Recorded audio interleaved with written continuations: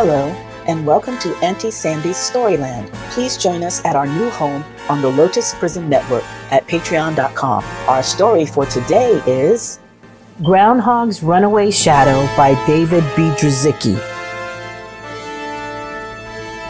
The only thing that could keep up with little Phil Groundhog was his shadow. No matter how fast he ran or how high he jumped, his shadow followed his every move. Whether he laughed or cried, his shadow was always right there beside him. Even when Phil felt small, his shadow could make him feel bigger. Pretty hippos are walking with gorillas down my street. But everyone grows up, even groundhogs and their shadows. Grown-up groundhogs are expected to act a certain way, but Phil's shadow had other plans. Phil's idea of a perfect vacation was taking the bus to the local beach. Shadow dreamed of visiting faraway places. Phil loved scary movies. Shadow not so much. Phil enjoyed eating dandelions, clover, and tree bark. Shadow craved something spicy. Phil liked to be on time. Shadow liked to stop and smell the roses. At first, Phil found Shadow's behavior amusing, but a little off-key. Phil's friends found it amazing, sweet, and a little gross. Burp! But soon it got annoying. P.U. And then downright embarrassing. Phil had had enough. Why can't you be like other shadows? I wish you would just go away. Shadow was crushed. He got angry, but then he thought about it. Phil said he should go away, and he had always wanted to travel. So that night, and the next morning, and a couple of days later, and into the following week, that's exactly what he did.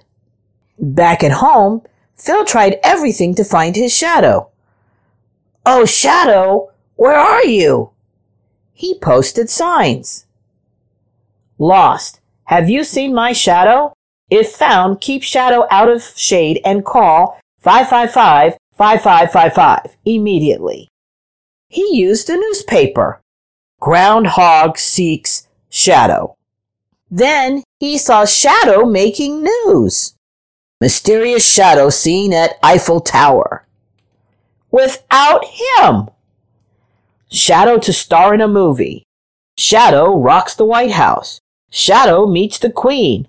Suddenly, Phil's life seemed pretty dull. He longed to be exploring with Shadow. Halfway around the world, Shadow realized something was missing. He had no one to share in his adventures. The thought of searching for Shadow scared Phil silly. He'd have to travel far and wide. But the next morning, and a couple of days later, and into the following week, that's exactly what he did. He searched Shadow, Shadow, Shadow, Shadow, Shadow, Shadow, and searched Shadow, and searched some more. When he searched no longer, he had an idea. Click! He began to play. And when he did, he heard someone gently accompanying him. The two friends played together, this time in perfect harmony.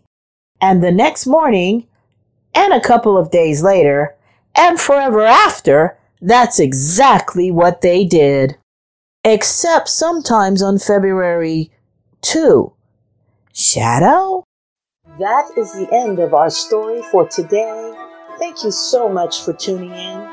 Join our exclusive Storyland membership on the Lotus Prism Network to get special appreciation bonuses and rewards as a valued member of our listener team. To join our membership, go to patreon.com/The Lotus Prism Network. For those who like the book we read today and would like to purchase it, please click the link in the description. Follow our Facebook page so you can find us on all your favorite social media and share with your family and friends. Thank you for your support. We'll see you next time on Auntie Sandy's Storyland.